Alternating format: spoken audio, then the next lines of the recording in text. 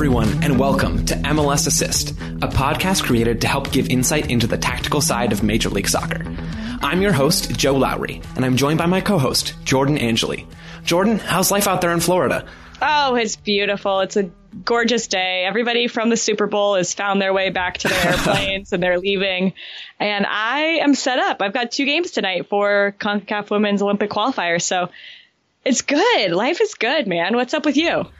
Just living out here in Arizona. Yeah, beautiful weather. Although I'm guessing you're getting some of that down there in Florida too. Yeah. Beautiful weather. And I'm excited to talk soccer. We got a great show on tap today.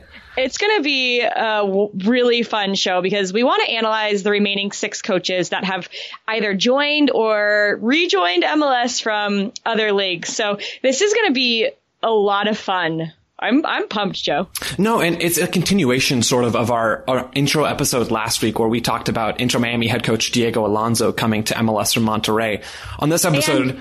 And on this episode, we're going to be able to dive in a little bit more because we heard you guys and we knew that you wanted more. We wanted to give you just a little taste before we dropped some more info on you. Just a little taste. That's exactly right. We took a small bite last week and we're taking a decidedly larger bite this week. We're going through 6 new coaches.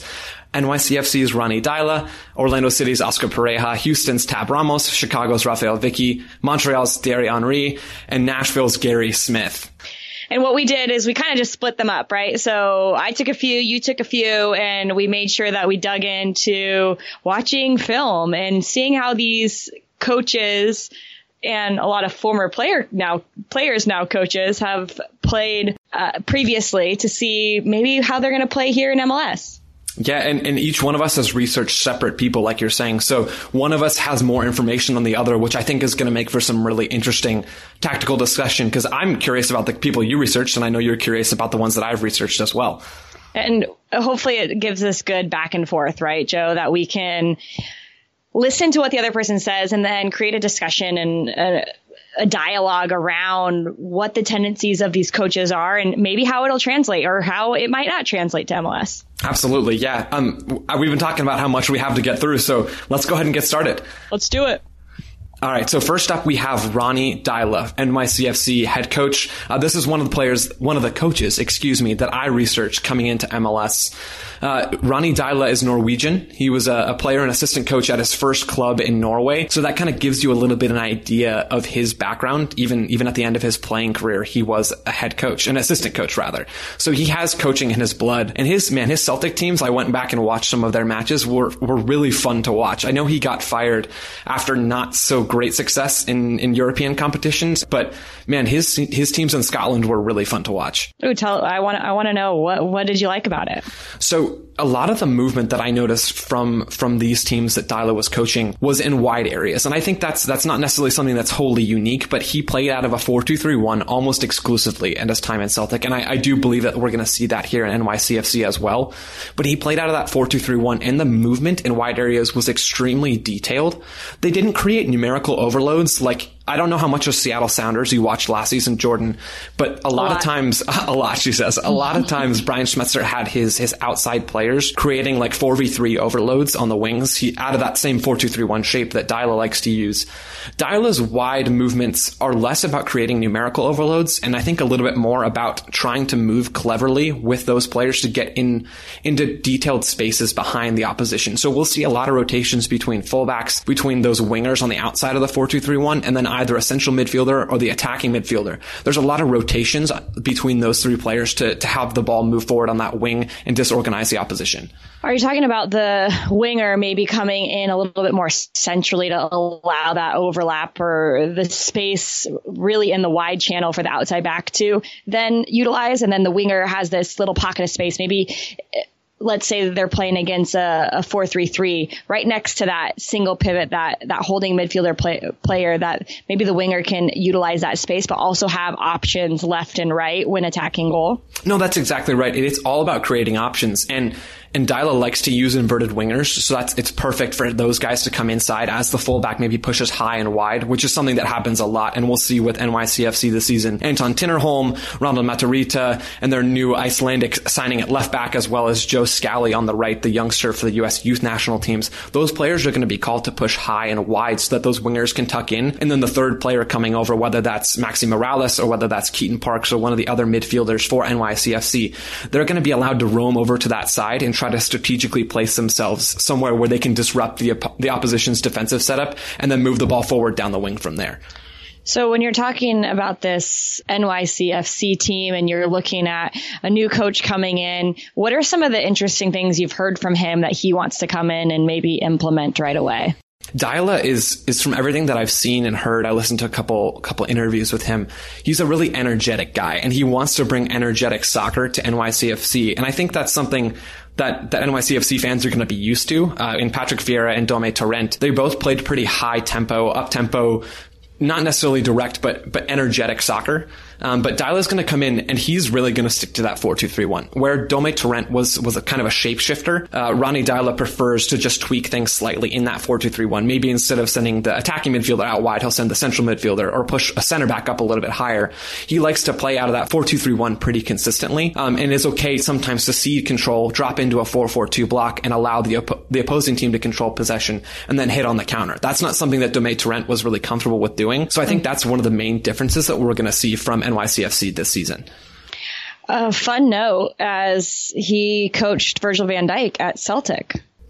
Okay, Jordan, I think we've talked about before off mic how much of a geek I am about center backs. And if you follow me on Twitter, any of our listeners, you guys know how much I obsess about center backs. I feel like it's every other tweet, even though I know it's not. I'd like it to be every other tweet. Maybe I can up my quota a little bit, but he did coach Virgil van Dijk. It's high. I don't tweet that much, so maybe I can make it happen. I don't know.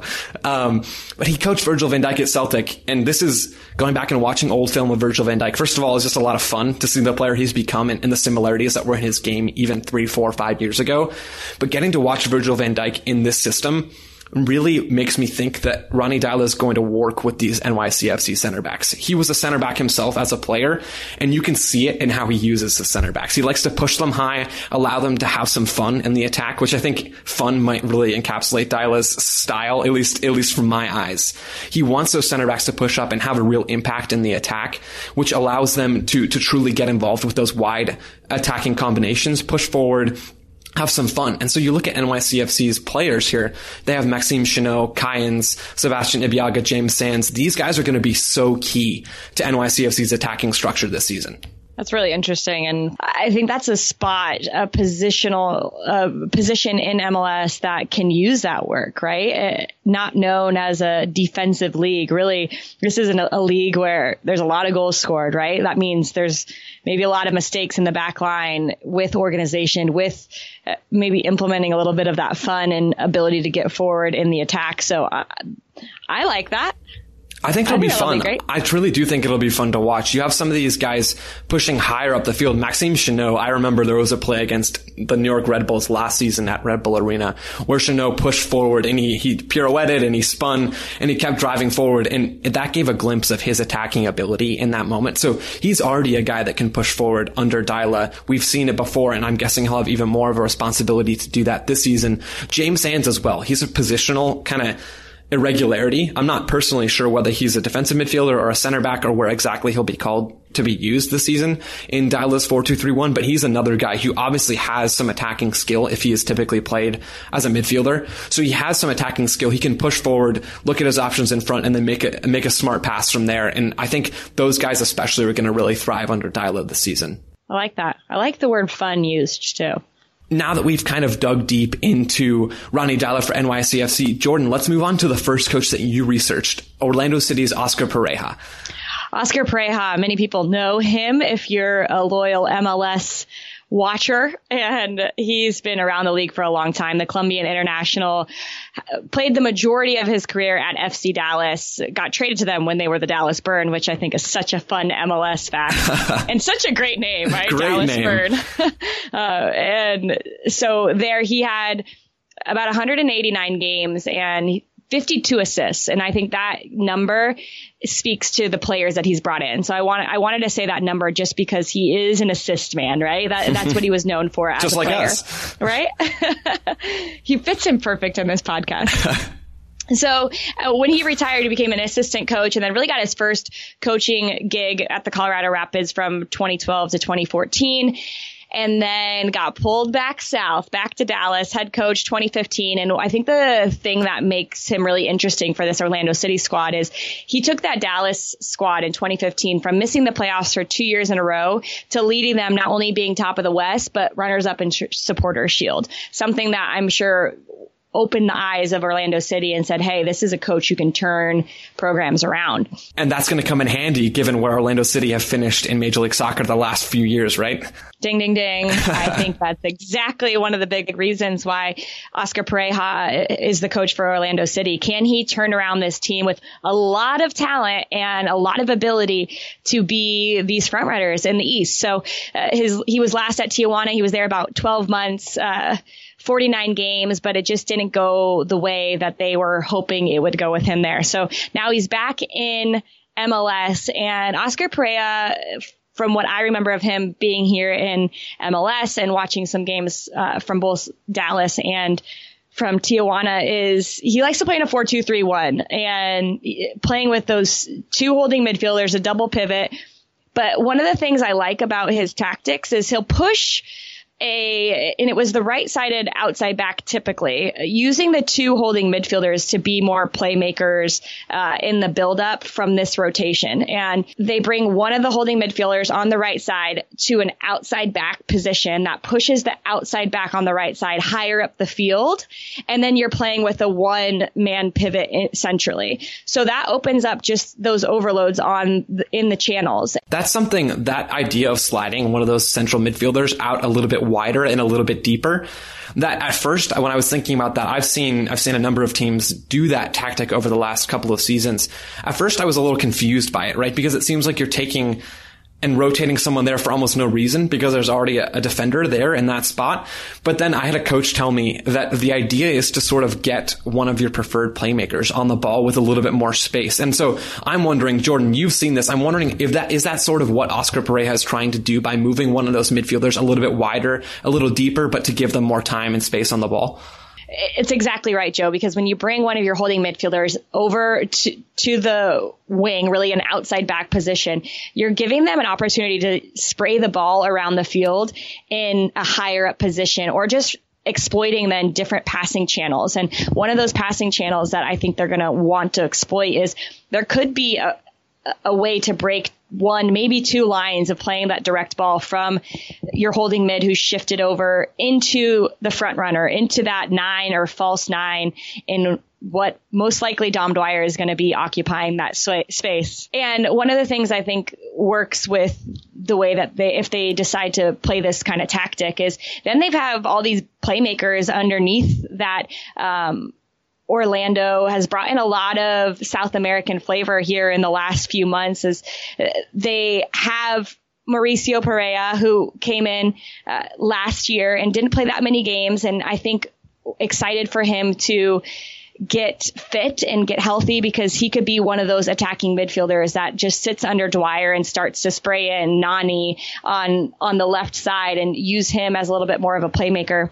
But they also just signed a Brazilian in Urso, and I'm really excited to watch him play. And sorry, just one note on Perea. If they're moving one of those two holding midfielders a little bit wider, would that allow Perea, maybe as an attacking midfielder, to come a little deeper and occupy some of that central space and sort of dictate possession from those areas?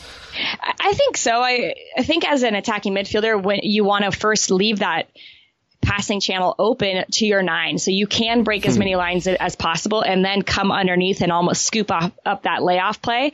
Then you can have a potential 1-2 with your front runner. You can spring in both wingers and try to get them to a space where they're then attacking the end line and crossing it in with there is 3 players now at least in the box in a dangerous area. I think it's a place where Pereira can come in and really start to feel like he's dictating how this team is going forward. Interesting. Thank you for clarifying. Okay, sorry, back to Urso.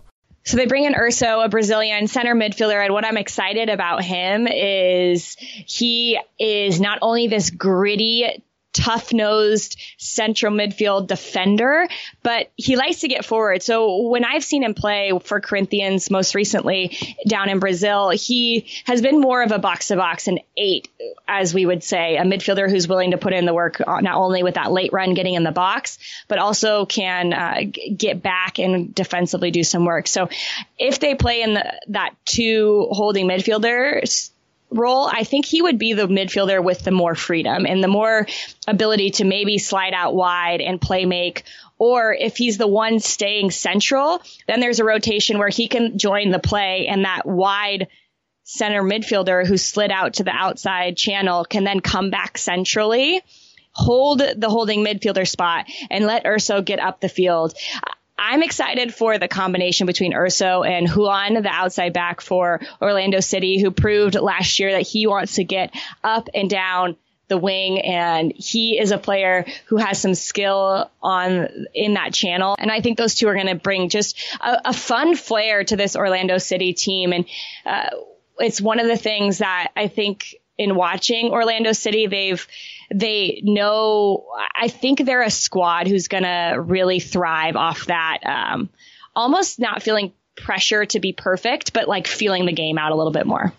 And that's perfect for Oscar Pareja. I think he doesn't want to force his team to do things that they're uncomfortable with. So providing them an opportunity to play within themselves and to use some of those clever rotations in wide areas as a deliberate tactic that they can use to break down and get in behind the opposing defense. They can use those things sometimes, and then they can also just sit back in a little bit of a more structured defensive shape, and then try to win the ball and push forward from there. So we've gone through New York City FC. We've gone through Orlando City. Jordan, who's up next for us? Let's go down south. Let's go to H-Town. Houston Dynamo, Tab Ramos. Yeah. What do you know about Tab, Joe? I've watched Tab Ramos's teams play as the former US U20 head coach and youth national team technical director.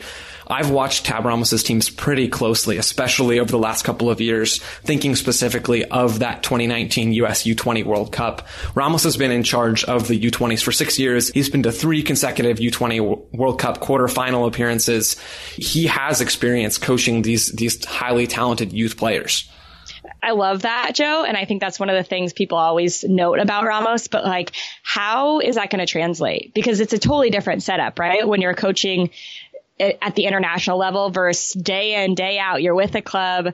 I'm curious about that transition. It's so different, right? And you have some very excellent insight into this as well. But the transition from moving to spending limited time with youth players and having a lot of important games to having more time to prepare in the club environment, you have more time to get out on the training ground and to actually work through some tactical ideas with your players. So if anything, I'm excited to see how Tab Ramos really works full time with a group of players. So you think it's going to elevate his already, like, he's so well known for what he's done, and it's only going to be elevated when he's able to have a team and his hands in it every single day? Yes and no. Yes, from a tactical side, I think he could do some fun things with this Houston Dynamo roster, but no in the fact that especially his most recent U20 group was just so good.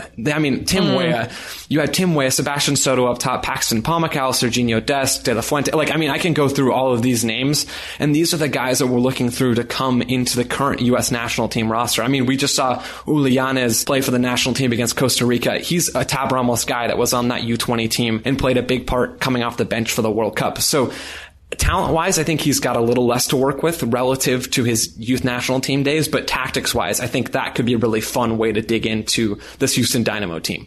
All right. Well, when you're looking at what Tab has done tactically, how does it fit in with this squad with some big, let's just say, front runners that Houston Dynamo has? They have big front runners, right? And those guys, there's a chance they could get sold before this season actually starts. We've been hearing that for months. It's true. Years, Jordan. We've been hearing it for a while. So not to put all my eggs in that basket, but we've got Alberto Lis and Mauro Manotas, the two big headlining attackers, and then Darwin Quintero recently brought in from Minnesota United as well. But I got a chance to talk with Tab Ramos earlier this offseason, and we just sat down and talked tactics over the phone. Tab likes to describe his teams as possession-oriented, as pressing-oriented teams, and that's literally every coach will want to tell you that. They'll really restrain themselves sometimes to try to give you something different, but that's the baseline. But I think with Ramos, it really comes down to risk. A lot of what he likes to do is based off of allowing his players to be in high risk, high reward situations, because he recognizes that as a player, that's sometimes more fun, right? Sometimes that's more of a fun time to go out there and you actually enjoy playing. Maybe you get exposed. Maybe you have really huge successes in the attacking third, but that's something that Ramos is really focused on. I just think that it's true on the soccer field as it's true in life, right? Like, you got to take risks. And I think that's one of the things that's going to make Ramos in this Houston squad a really good combination. I totally agree. I think just looking at some of the players for Houston we talked about earlier, Alberth Elis in particular, he's a big, like, make it or go home kind of guy. He likes to dribble, take people on, get high, and see what happens from there. And that fits in perfectly with one of the main tactics that Tab detailed to me, and then also that what was observable from his U20 teams. He really likes to, either out of a 4-3-3 or 4-2-3-1, have his wide players push high. His wingers naturally are already going to be higher up the field, but his fullbacks also sometimes like to push high, and they'll have those 2-man combinations on the wings. Less so like the 3-man combinations that I talked about with Dyla. These are more trying to get 2v1s with maybe a fullback and just combine and play quickly around those outside players. For Houston, they're going to try to get the wingers high and fullbacks Adam Lundqvist on the left and Zarek Valentin on the right, probably high, to have those combinations in wide areas. Good experience on the outside backs for this Houston squad, but I want to talk, you mentioned a player that has had a lot of, there's been a lot of speculation about him as he was in Minnesota, maybe not getting the playing time he thought, or wasn't going the way he thought it was. Now he gets a fresh start, right? Darwin Quintero goes down to Houston. How is he going to fit in this? Do you think he's going to fit into the way that Tab Ramos wants to play? This is a really interesting situation because we just don't know. Quintero was benched last season by Adrian Heath for Minnesota in their 2 biggest games of the season, the US Open Cup final against Atlanta United and their 1 playoff game against the LA Galaxy. And one of the definite reasons for that was his overall lack of defensive effort. So if Ramos is truly going to lean into this whole, I really want to press and that's really important to my team thing, then maybe Quintero is either going to have to A, step up his game, or B, enjoy sitting on the bench. But if Ramos is willing to give a little bit, and this is something he and I talked about, he is willing to accommodate some of these players, especially a guy like Quintero that has genuine attacking talent and can make plays in the attack. He is willing to accommodate slightly, but it's going to be a give and take, right? It has to be in order to make this system work as the Dynamo push forward, attack in wide areas, and then either counter press to win the ball back or just simply start up a high press from an opposing goal kick. So he's looking for Quintero to have more of an impact defensively, especially with that. We lost the ball. Let's counter press and try to win it back quickly. I think he's going to have to, right? Especially because Alberth Elis isn't particularly defensively inclined, but if he is that starter on the right wing, he's a guaranteed starter. I mean, barring any huge unforeseen circumstance, he's a game-changing talent on that side. So it's hard to have 2 freebies in the attack as far as, defensive kind of freeloaders. It's harder to have that and accommodate that truly in any successful pressing system. So I think Tab Ramos is definitely going to want to see some defensive effort out of Quintero. It's just a matter of how much he's willing to give. One of the things I think is cool is not only do we have 1 former U.S. youth international coach, but 2 coming into the league this year to show that there's some quality coaches coming up and really grabbing a hold of their own tactics. One of them being for the Chicago Fire, their new hire, Rafael Vicky. Yeah, the U.S. Soccer lost a couple of prominent youth coaches this offseason with Tab Ramos and Rafael Vicky as well, leaving to the club side in the same offseason. So Vicky, just to give a little bit of his background, is a Swiss guy. He coached at various youth teams in Switzerland. He moved his way up through the ranks at FC Basel and actually ended up coaching them, their senior team, in the Champions League. He matched up against some of Europe's biggest teams, eventually crashing out to Manchester City in the round of 16 in the Champions League. So he has some really, really big game experience, maybe more than any of these other guys that we're talking about. He certainly has that background before moving to the United States, moving to coach the U17s. He led them through CONCACAF World Cup qualifying, where the team played really, really well, and then at the World Cup where they played really, really poorly. World Cups and playing in those scenarios are so challenging, right? On a different level than playing day in and day out of a club team. So what did you learn about Vicky in this time as you started looking at him? How does he like to play? What do you think he's going to do here in Chicago? I went back through and watched a couple of his games with Basel and then his games with the U17s, and also just went back to my notes from some of those games as I watched them the first time a few months ago at Basel in Switzerland. He liked to use a 5-2-3 in possession or a 5-4-1 defensively. So he had that strong core of center backs in the back that allowed his team to be solid defensively. A couple of disciplined blocks of 5 in the back and then 4 in front of them to stop opposing teams, well, ideally, to stop opposing teams' possession structure and then win the ball and quickly counter. Then with the United States U17s, it was a little bit of a different situation. He used a pretty streamlined 4-3-3 in possession, which isn't surprising given how U.S. Soccer wants their youth teams to resemble the first team. So it's hard to say. 4-3-3 is very U.S. Soccer right now, and how they're working as a unit to really implement the similar tactics on all levels. That's exactly, and that's such a good point, because it's hard to say.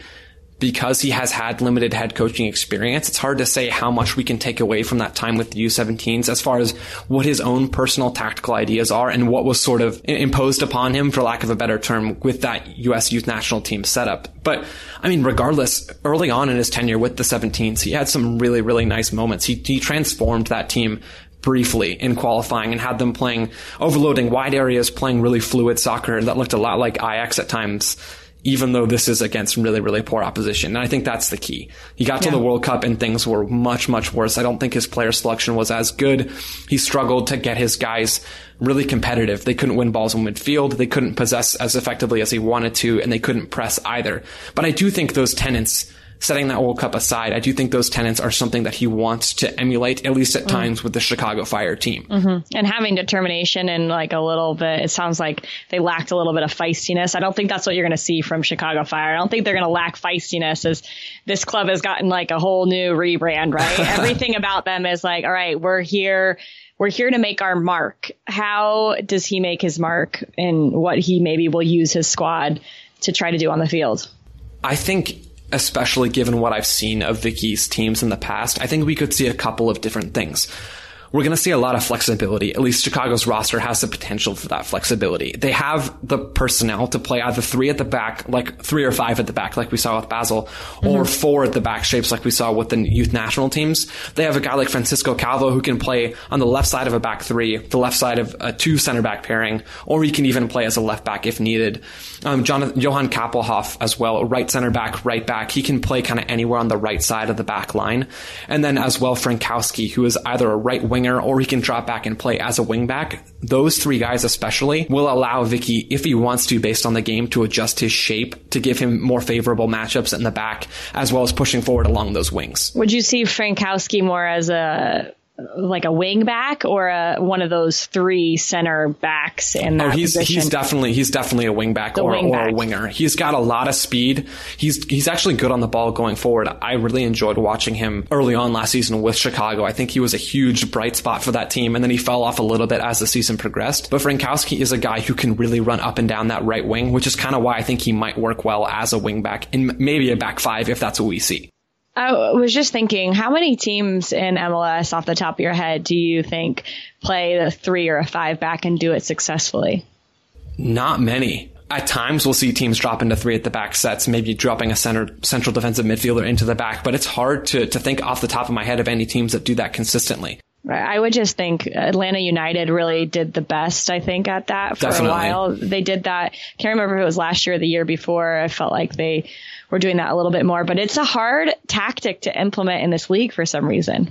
It really is. We don't see a lot of teams try it, and that's one of the reasons I'm so interested to see if Vicky will do it with the Chicago Fire team. He has the personnel, he has experience doing it as well, and he has the creative midfield talent that if he does decide to go with more of a reserve defensive system, that can still influence the attack from that midfield area. New signing Alvaro Medran coming over from La Liga. He's a really, really smooth central midfielder. Not a lot of defending, so that back 5 is going to have to come in handy, or a strong back 4. But he's good on the ball. He likes to have the ball at his feet and to spray passes from midfield. And then Georgi Mihailovic as well, someone we've seen with the United States men's national team in the past. He struggled to really get a footing with Chicago, but with a new head coach coming in, he could play as either the more attacking half of a double pivot in a 5-2-3, or as one of the advanced central midfielders in a 4-3-3. So lots of question marks with Chicago, but a lot of potential to play some pretty fun, flexible soccer this season. Well, Mihailovic also gives you some more defensive work rate. And so if you have a player like Medran, you can give him more freedom. And that's what you want from your big signings, right? You want them to feel like they can go and create and have a little bit more freedom in attack to see the game differently, because a lot of these big signing DP type players just see the game differently than some of the other players within the league. And one last thing on the Fire, talking about those two midfield players, Mihailovic can really have his game polished just by maybe watching and observing Medran and working with him in training. I think for a young American guy, that could be a really helpful thing for him to see a really technical, skillful player who's played in a lot of big games in Europe come in, maybe learn from him, observe in training, and then translate some of those ideas onto the field. Oh, that is like a big thing from a player standpoint, being in those situations where I got to play alongside Kelly Smith, one of the best players to ever play in the women's game, an English international, and training with her every single day as a fellow center midfielder. I was just like trying to soak it up. So I'm sure he will be soaking it up.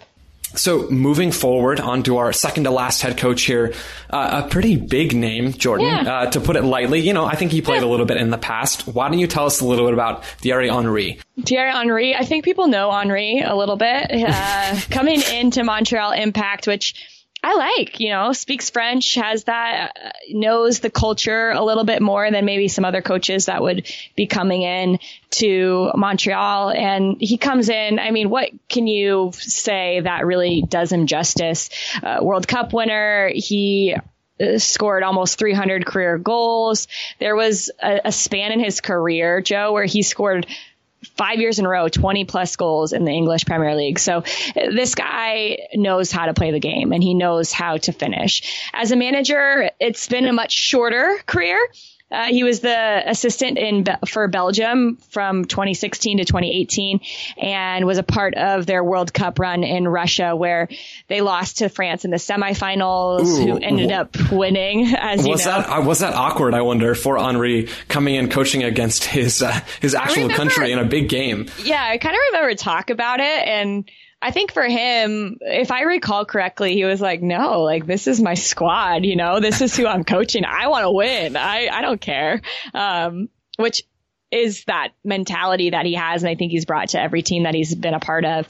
Then they ended up finishing third, the best ever finish Belgium had. And then he moved on just a couple months later to take over at Monaco in France. And it was a short stint, just to January. So I don't know, five months, 4 wins, 5 draws, and 11 losses there when he was at Monaco. And not great. And coming into a squad at that time in the season and then trying to implement what you like or how you want to play, I think can be a really tricky thing. If you're not there at the beginning of preseason and, you can't really form what you want your team to look like, it's hard to come in and try to do that. So not saying that's what Henry did, but there he sat out of a job right after getting it in Monaco. So just about a year later, not a little bit less, he signs with Montreal. So one of the things that I think is interesting about Thierry Henry is, who is he as a coach? Who is he? I don't know. Do you know, Jordan? I think we're all going to be really in these first we're going to see it firsthand, right? As he starts to build his identity of who he wants to be as a coach. And I think it's always really interesting when you have forwards transitioning to coaching. It's just a different mindset when you're on the field and you see it differently from that front runner as opposed to some other coaches who have seen the game farther back on the field. I think it just brings a different mindset to it. So, the things that I think are going to be something that Henry is going to bring to Montreal is when I watched him coaching Monaco, he was playing in a 3-5-2, right? He had players in his team that he could really rely on in those positions. Tielemans, who now, Belgian international, who's now with Leicester in English Premier League. Tillmans was on his squad at that time. So that's a center midfielder that you can really rely on to keep the ball and hold the ball and build up through. And then also on the wings, Benjamin Henriks was their outside right center back. So he was really crucial in the way that they played because he had the ability to play make out of that right center back position, but also was so strong defensively. So one of the things that I saw that I think that Henry will try to implement is I think he's going to give it a go. I think he's going to try this 3-5-2 and see if it works in MLS, which, I mean, you might as well. And it's like what we were saying before about Chicago. You mentioned Atlanta as a team that's done that 3 at the back system successfully in the past, and that's a great example. Maybe we'll see Chicago try it, and you do think we could see Henry go for it in Montreal as well? I do, and I think there are a few different reasons why that might work. There's a lot of players from France, 5 players from France on this Montreal squad. So I think maybe those players have, in my idea of it is like they've seen this a lot, right? They've seen different tactics being implemented and maybe grew up playing a little bit more of this 3-back when we're talking about the last 2 coaches, how in the US we've been learning so much about a 4-3-3, and that's really the formation that we've been growing up with. Changed from a 4-4-2 when I was much younger to now a 4-3-3. So maybe they have a little bit more awareness of what it's like to play out of that 3-back and with the wing backs in the midfield there with the 5. So it'll be interesting to see who they have. They have Rod Fanny, who is an experienced player, 38 years old. That's nice to have someone centrally that you can say, okay, he has the leadership and the ability to organize what he wants in front of him. He had a tough year last year, only playing 3 games after coming into the league 2 years ago and playing nearly every game. So will Fanny be able to play, I think, is the first one, but he has the leadership and the organization that they would need if they can play that 3-back. But then you kind of look higher up on the field. Interesting. Yeah, I was just going to ask what other players they have to make that 3 at the back shape work, especially if they're allocating more resources to that defense. Are there guys up top or in midfield that can make the system more of an attacking threat as well? They signed a young guy, Joel Waterman, played in the Canadian Premier League for Calgary FC. He's making that jump to MLS. So I'm not thinking right away this is a guy that they would put into this 3-back, but he's one of their latest signings. But he can play center back, outside back, or holding mid, which makes me think, okay, well, if you can play all 3 of those, kind of playing in a 3-back has different qualities of all 3 of those positions. So maybe they're looking at him being a depth player in the future or really trying to work him into the lineup as the year goes on. And then they have Raitala, who has international experience, played a number of positions on the back line. So really with Fanny and Raitala, they have a little bit more experience too on the international level that I think it gives it that okay for Henry to be like, okay, let's see if this can work. But going forward, they have Piet, who is this holding midfielder, strong, disruptive, can be a good connector in there. And I think that's crucial. If you're playing in a 3-5-2, you have to have a holding midfielder who does a lot of the dirty work and cleans up right in front of that back line. But then going forward, they have the players that I think Henry would want to play in this 3-5-2. So one of the things I notice about the 2 front runners is they are pretty disciplined in where their positioning is. And it happens to be between the center back and the outside back on both sides. So when they stay wide like that, even in build up, if the ball's getting built up down the right flank, I saw a lot the left-sided forward wouldn't track over to try to be that next ball beyond the first forward, which you see a lot is who's making that next run. But he would stay wide in between that outside back, center back seam on the opposite side. What this does is it builds this gap in the middle of the field that then the attacking midfielders can get into and start to play make in that pocket and beyond, be that runner breaking the back line from midfield to try to thread through the seams. So I'm interested to see if he can implement that because I thought it was an interesting way to play with 2 front runners. That's super interesting and pretty unique. I'm not sure I've seen something like that, at least in Major League Soccer, with such a big focus on those late arriving runs from midfield to kind of fill that central forward position.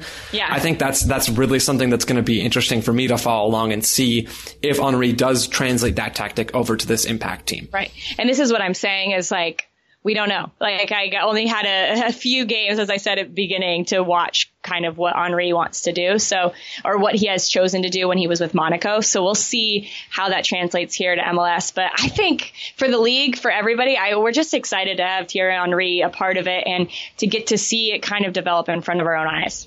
Definitely. I think selfishly for me, I'm interested to go through, watch some of these first games and either write and talk to you about these things and go through some of the tactics that a truly legendary guy is going to talk about. I was like, you want to interview him because I do too. We'll see. We'll see what happens. That's what we really want. Yeah, there's a little plug for the Montreal PR people if you guys are listening. Yeah. Okay. I think we're on our 6th and final team. We are. We're on number 6, Gary Smith, Nashville SC head coach. It's been a long journey to get here, but we're going strong and we're going to finish strong. Yeah, absolutely. So I think if people know MLS and if they've been in soccer in the U.S. for a while, they know Gary Smith, and a cool thing for him to go from the USL side now to MLS. So what do you know about him, and what can you bring us up to speed on? Yeah, like Oscar Pareja in Orlando City, Gary Smith is coming back to MLS after a spell in the league. Previously, he coached the Colorado Rapids from 2008 to 2011 and won the 2010 MLS Cup, Jordan, with your Colorado Rapids. I'm holding up the trophy right now. Yeah, it's the cup. I hate to tell you, it's not really in your hands. Listeners can't see. That, Joe. Sorry, I exposed you. That's on me. But I was doing it, so you can attest to that. She was, folks. She was. So Gary Smith hoisted that 2010 MLS Cup with the Rapids. He held that trophy with Colorado. So coming back to MLS after some time spent abroad and some time in USL, Gary Smith's position, Jordan, as you mentioned, kind of introing Gary Smith, is a unique one compared to these other coaches that we've already talked about. Because Nashville is moving from USL up to MLS, he's the only coach coming into the league with the same team, or at least some of the same players that he coached last season. Which is interesting, right? Because he now has been with these players for a number of years. Who does he bring with him? Who does he get from other teams and allocation, right? I think that's a really interesting factor that these other coaches don't have to do, is build a team where there's some investment in these players and what you've seen over them and their growth over the last couple of years as well. Those have got to be hard conversations, right? Yeah. To have with these guys that you've seen grow.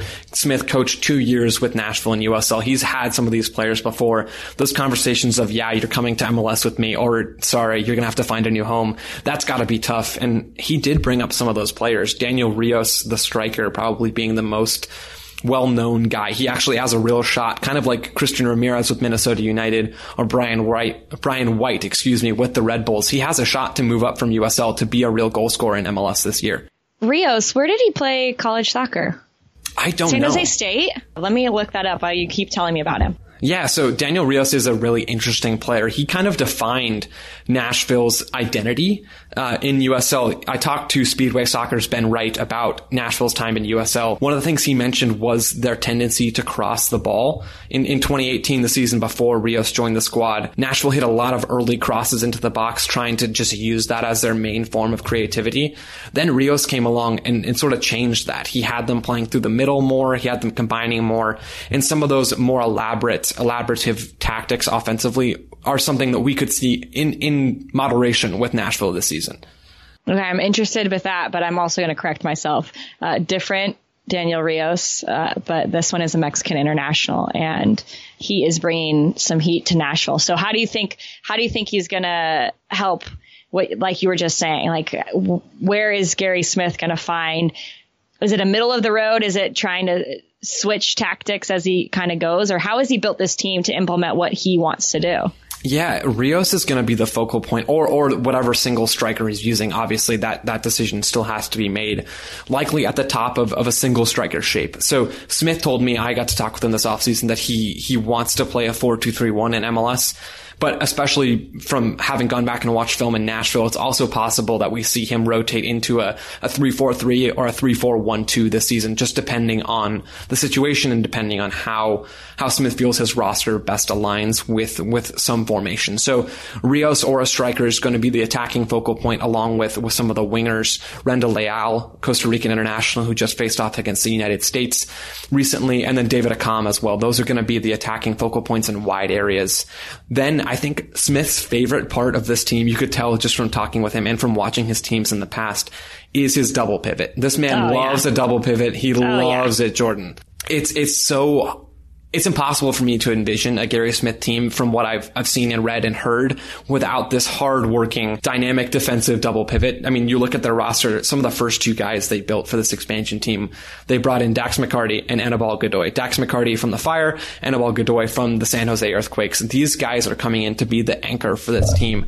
They're coming in to truly set up the defensive structure, and then after the defensive structure is established in some sort of a 4-4-2 block, that's when we're really going to see the defensive anchor shine and then have them win the ball and spray passes forward into the attack. Yeah, absolutely. I think you hit that nail on the head. Is those two players are so crucial. And I think that defensive structure is really, we've talked a lot about these other coaches and maybe not focused as much on the defensive structure as maybe we should have. But I think you see these other players and your eyes automatically go up the field. But when I think Gary Smith and kind of knowing the conversations that I've had with him in the past and watching his Rapids teams play when he was here, there is a definite structure defensively. And those are two really good guys to have help lead and break up attacks if you're defending and start attacks if you're attacking. And that's, I think, something unique about Smith is, and that's kind of encapsulated in this double pivot idea of these solid defensive players. He's a realistic guy. He wants, ideally, to have possession and to press super high up the field and play really energetic, proactive soccer. I mean, every coach wants to have LAFC at their disposal, right? But he recognizes that, especially with the position he's in coming as a new head coach of a new MLS team, that he can't always have that. So he sees that, and he understands that sometimes you have to be a little bit more defensive disciplined to give yourself a chance to compete in Major League Soccer. So however that looks like in terms of the formation, whether that's a 4-2-3-1 or a 3 at the back shape, competing is something that he's really preaching to his guys. They're not coming to MLS just to be there and to show up. They want to win. Well, when I think about these other teams that we talked about and these other coaches, they just have different things that they have to worry about. But if you're Nashville SC and you're Gary Smith, you're going to ride the momentum of being this new team and really this city being around you and excited to have Major League Soccer, that I think the attacking will almost like not take care of itself, because that's not the right words to say, but you'll feel the energy to attack in a way that you see fit. But if you don't start with the defensive structure, which I think it sounds like that was really a lot of your conversation with him, then you're not able to harness that energy of being a new club in this league and really use it to your advantage. Yeah, I think that's spot on. He understands the necessity of defending, and he also understands that he has attacking talent to work with. He has some guys that can really make plays in the attacking third. So I think that's less of his focus in the attacking end, and he's putting more of his time and energy into teaching his guys to be defensively disciplined so that they can be in games and hopefully not be leaking goals like FC Cincinnati did for large stretches last season as a new expansion team coming from USL. Yeah. Well, there we have it. 6 new head coaches. I shouldn't say all new and familiar. New and familiar.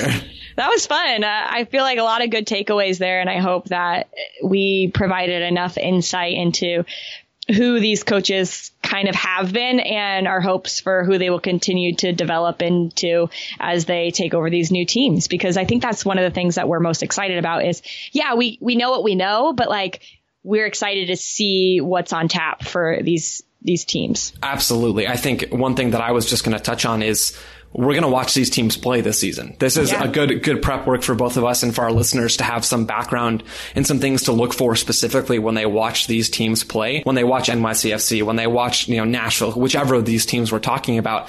But we're going to see a lot of development throughout the season. The way one team starts, they might not end that way. There might be some sort of tactical epiphany that one of these coaches has, and we'll be right along the way to try to cover that and to communicate it to each other and to our listeners as well. Love it. I love it. That was fun. That was fun. Jordan, thank you so much for taking the time to talk to me today, and we'll be back again soon. It was fun, Joe. We've got a lot more where this came from. Thanks for listening, everybody.